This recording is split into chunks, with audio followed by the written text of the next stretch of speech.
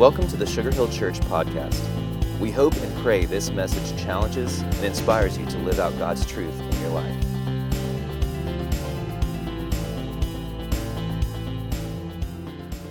Hey, if you have your Bibles, whether it's paper, you got them on your phone, a tablet, either turn your Bible on or open your Bibles to Psalm 139. And in Psalm 139, God gives us four really great perspectives on how he sees us. Now, I don't know about you, but a lot of my life I spend trying to measure myself against somebody else. Don't you? Like, I'm doing better than him, Lord. I mean, come on, that guy. But at the end of the day, God says, this walk, this journey, this life, no matter how brutal it may be, no matter how much it may cost you, no matter what it does in our life when we have those crash and burn weeks where you just think it can't get any worse than this, there's always a time when you look at this and say, where do I measure up and do I measure up? And God has this wonderful way of saying, you don't just measure up, you are a big deal. When you sit at the table with your Creator, that's a big deal. So I want to invite you in, whether you're on the app. If you go on the Sugar Hill Church app, you just hit resources. The first button is message notes. Every scripture is in there, and you can follow my notes regardless if I do or not. And so just hang on and just look through there, and you'll have all the resources that we have on the app. And I encourage you to do that today as we look at Psalm 139. So God has a word, I believe, for us in the 139th Psalm, especially for those of us that are struggling with who we are today compared to who we might have thought we were going to be. In the first hour, I had 4 high school friends that showed up, and I hadn't seen a couple of them in about 25 years. And you could see the look on their face like, wow, Chuck, when I knew you like 100 years ago, I'd never imagined you being a pastor. You had that look like, whoa. And to be honest with you, I kind of think that every now and myself. Lord, I never saw this one coming. I promise you, man, back in the days of school, nobody would have thought that guy's going to be a pastor. I don't even like pastors. And so you look at that and think, how did this happen? Because God has a plan, and he's woven it through our lives in such a way that we can know it. And so in Psalm 139, the first 6 verses give us 8 words that allow us to know how much God loves us, including how much he knows us. So if you take a look at scripture there, we look at these 8 words. Oh Lord, you have searched me and known me. You know when I sit down and when I stand up. You understand my thoughts from far away. You observe my travels and my rest. You're aware of all my ways. Before a word is on my tongue, you know all about it. Lord, you have encircled me.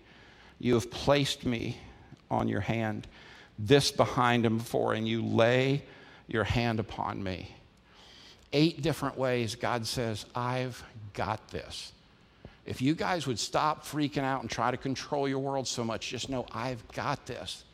Because see, tomorrow morning is Monday, and you're going to hit the road, and there's going to be something that you've got to do, and you got to go kill it tomorrow, and you got to make it happen. If you're a businessman, you got to kill your own dinner, and you plan to eat good. You got 3 kids, and a mom's got the whole deal, got to get ready for school. You got to go kill it tomorrow, right?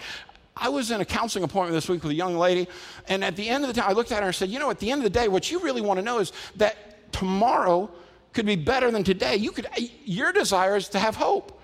That tomorrow could be better than today. She looked back at me and she said, I haven't seen tomorrow with hope in years. Psalm 139 says this, you can see hope as you look at tomorrow. Have you ever heard the phrase, look at the end from the beginning? Stephen Covey made millions on that book, but trying to teach us that what we need to do is see the end from the beginning. Psalm 139 is God's way to see your future through you today. And he invites us into this relationship where we are having an intimate conversation with God as we understand him. Now, you may be here today and you say, I have 0 faith system. I don't know this God you're talking about, but I tell you this, I know that there's some longing in my heart that there's a divine being that I want to have an understanding of. And God says, well, this is for you. So in 139, we see this. Oh, Lord, you've searched me. You know me. Each of these words convey a different level of knowledge that God has of you and of me. And as David writes this, he's writing it not just for his experience, he's writing it for our experience. That we might have this intimate understanding of the divine creator of the universe that knows you so intimately that there's nothing you can hide, there's nothing you can do. You are here because he chose for you to be here. And you look at this and you say, wait a minute, that means God knows my heart. He knows my fears. He knows my thoughts. He knows my motives. He knows my dreams. He knows my frustrations. He knows your past. He knows your future. He knows your present. And he knows everything, especially down deep in the corners of your soul where nobody else knows what's going on. God knows you. God knows you. I don't know about you, but I love knowing that I'm not some nameless number to God, but that he knows me. And yet he still loves me. He knows all the stupid I've done. He knows all of the selfishness I think. He knows everything about me. And he still says, not only I know you, I love you. I know you, I love you. You say, Chuck, well, that's a bit creepy. He knows everything. Here's the good news. God knows you. He knows everything you thought right now, everything you did last night, everything you will do tomorrow, and still loves you. Now, I don't know about you, but man, I don't love like that. I don't have the capacity to love like that. But the fact that I can't do anything to make God not love me, now that blows my mind. I'm glad he knows me.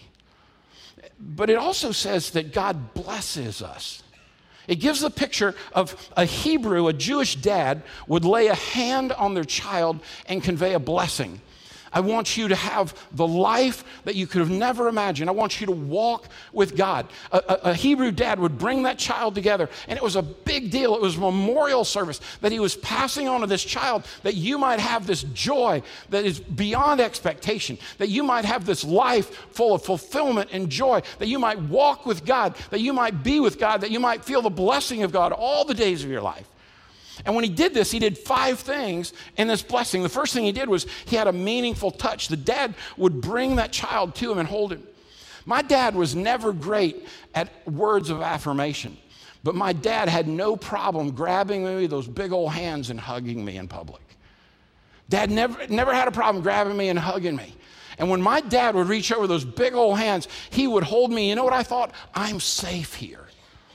My dad's got I'm safe here. He's got my back. I'm good. And you know what's interesting? That's what the Heavenly Father is describing here. I wrap my arms around you. I pull you to me. I want to convey this blessing to you. I'm for you. It wasn't just a meaningful touch, though. It was a spoken word, where that child would hear a father speak words, not only of affirmation, not only of encouragement, but they would speak these spiritually deep, wondrous meanings, passing on from generation to another generation the belief that God is not just for you, he has paved a way for you. That he has brought these people from where they were, and he's going to use them in the future, and everything that you have today is for you to walk with God. It was a meaningful touch. It was a spoken word. Then he painted a word picture. This is what your future can look like. This is what God would have for you. This is what you can do and where you can go. And he would paint a picture of affirmation. I don't know about you, but I love to be around somebody who believes in me, don't you? I love it when somebody says, you can, you will, I know you'll do it. Tomorrow morning when you hit 285 and that guy in front of you will not get out of the way. Don't you want to know God's for me? And don't you want to know he's for him? Don't you want to know that God's not walking through the hallways of heaven saying, wow, I didn't see that traffic backup coming. He's got you there for a purpose. He knows you. He blesses you. The fourth thing he does, he pictures a special future.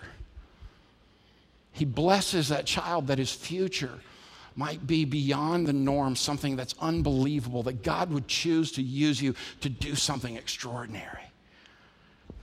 And then he finishes up and says, I want to give you a commitment to see that blessing fulfilled. I don't want to just speak it. I want to live it with you.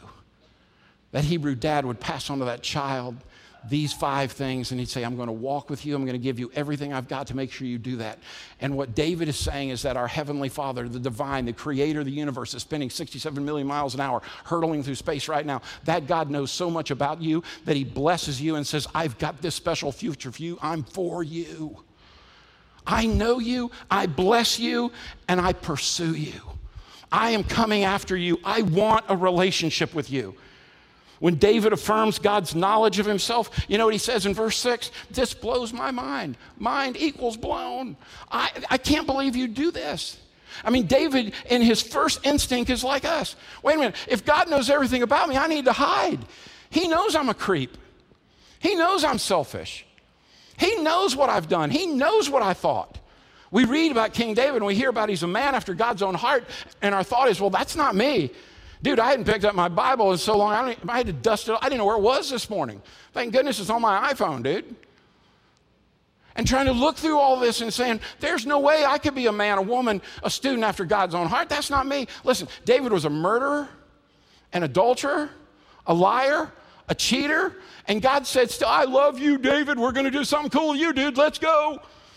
And we're still talking about him today. Listen, you know what? He wants to do the same thing with you. Listen, I get it. Some of you woke up this morning, looked in the mirror, and started singing, How Great Thou Art. And it was a selfie moment for you. It was beautiful. I mean, you got it. Some of you looked in the mirror, and you know what you said this morning? Dude, that is not good. Some of you should have looked in the mirror this morning. But we all came with a different perspective, but God's perspective never changed. I love you. I know you. I blessed you. I'm pursuing you. I want to be in a relationship with you. Here's what he says in verse 7.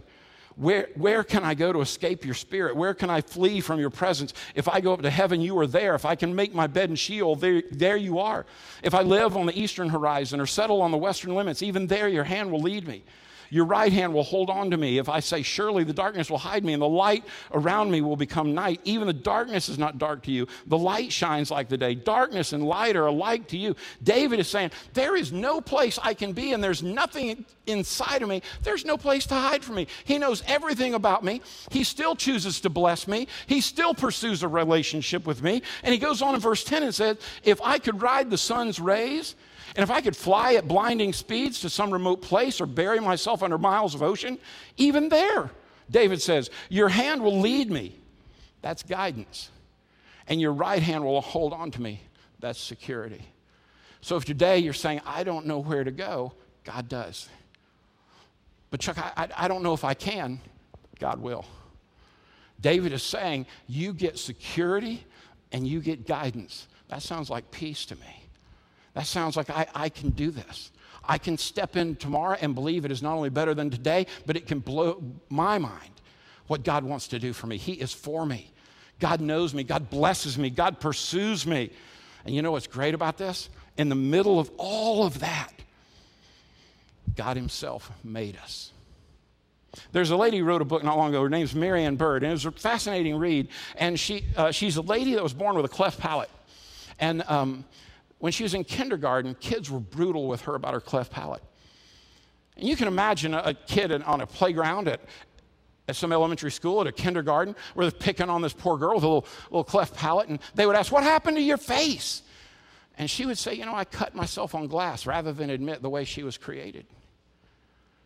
It came time for them to have their hearing test in the day, and what they did was the teacher would send a student outside the door of the classroom, close the door, and that student would take one ear and press it against the door, put their hand over the other ear, and the teacher would whisper. And if the student heard the whisper, they passed the test. So a kid would go outside, put their ear against the door, put their hand against the other one, and they would hear this teacher that everybody loved. Are you wearing a new dress today? Is that a new pair of shoes today? What are you going to have for lunch today? And Marianne Bird went out, and she pressed her ear against the door, and she put her hand over her other ear, and the words she heard were, I wish you were my child. You're so beautiful. I wish you were my child. And Marianne Bird said, at that moment, I knew God made no mistake when he made the wonderful me. Listen to me, friend. God made no mistake when he made the wonderful you. He knows you. He blesses you. He pursues you. He created you. And maybe most beautifully, he has a plan for you. I mean, God purposed you to be who you are. So we have a responsibility to the best me we can be. God said, let's go blow their mind It's Monday. Everybody's ticked off on Monday.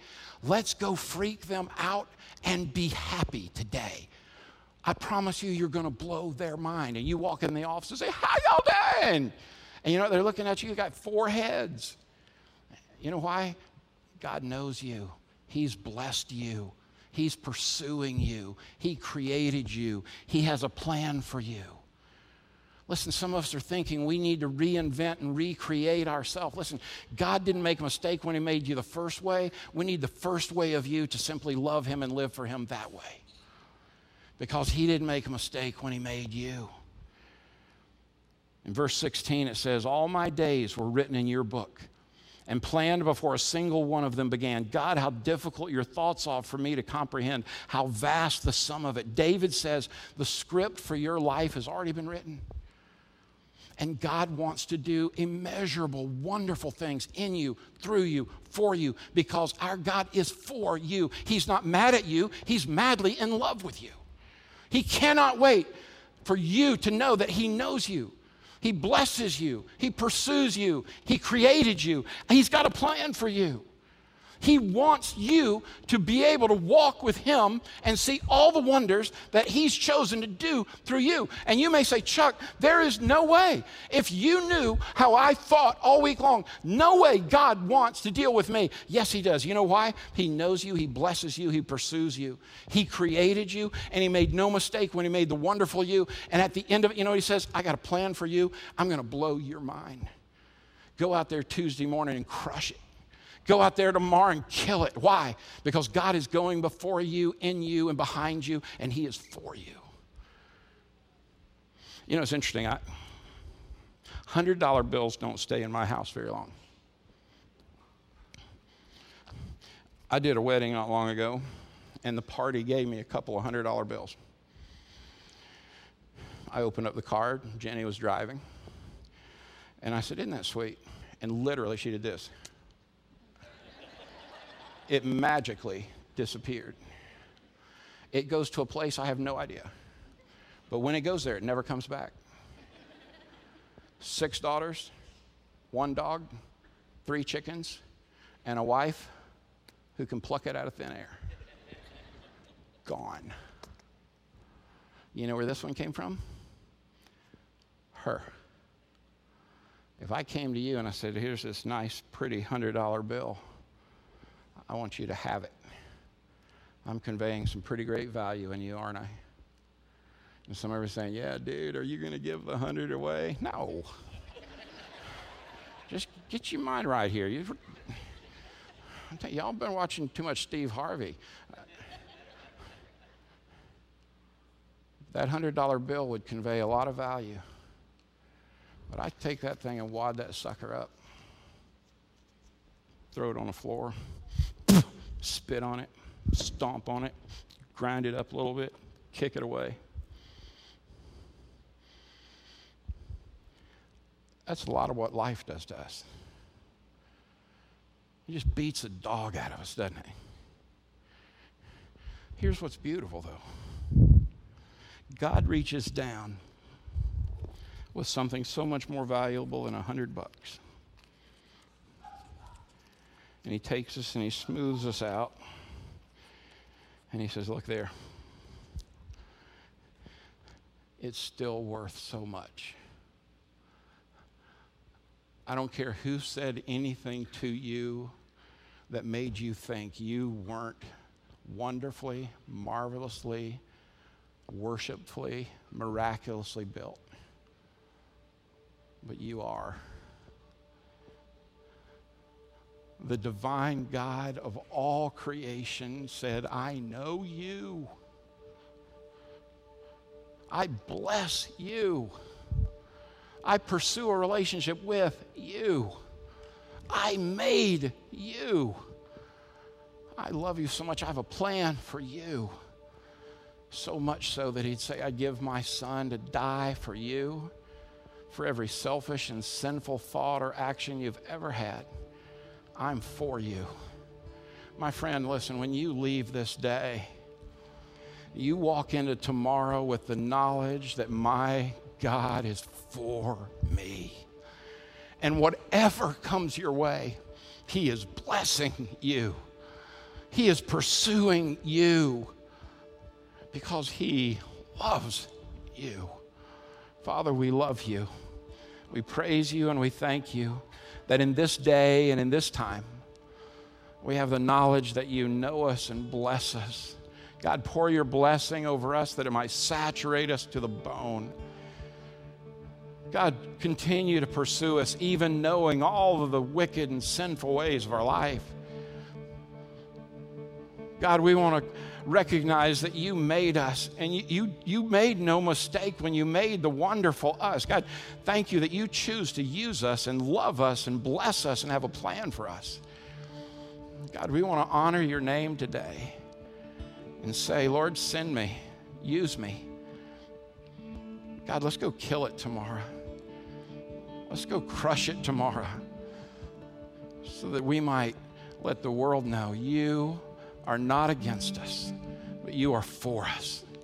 That you are not mad at us, you are madly in love with us, and that you long to walk with us, before us, beside us, and behind us in every need, in every way. In the name of Jesus we pray. Amen.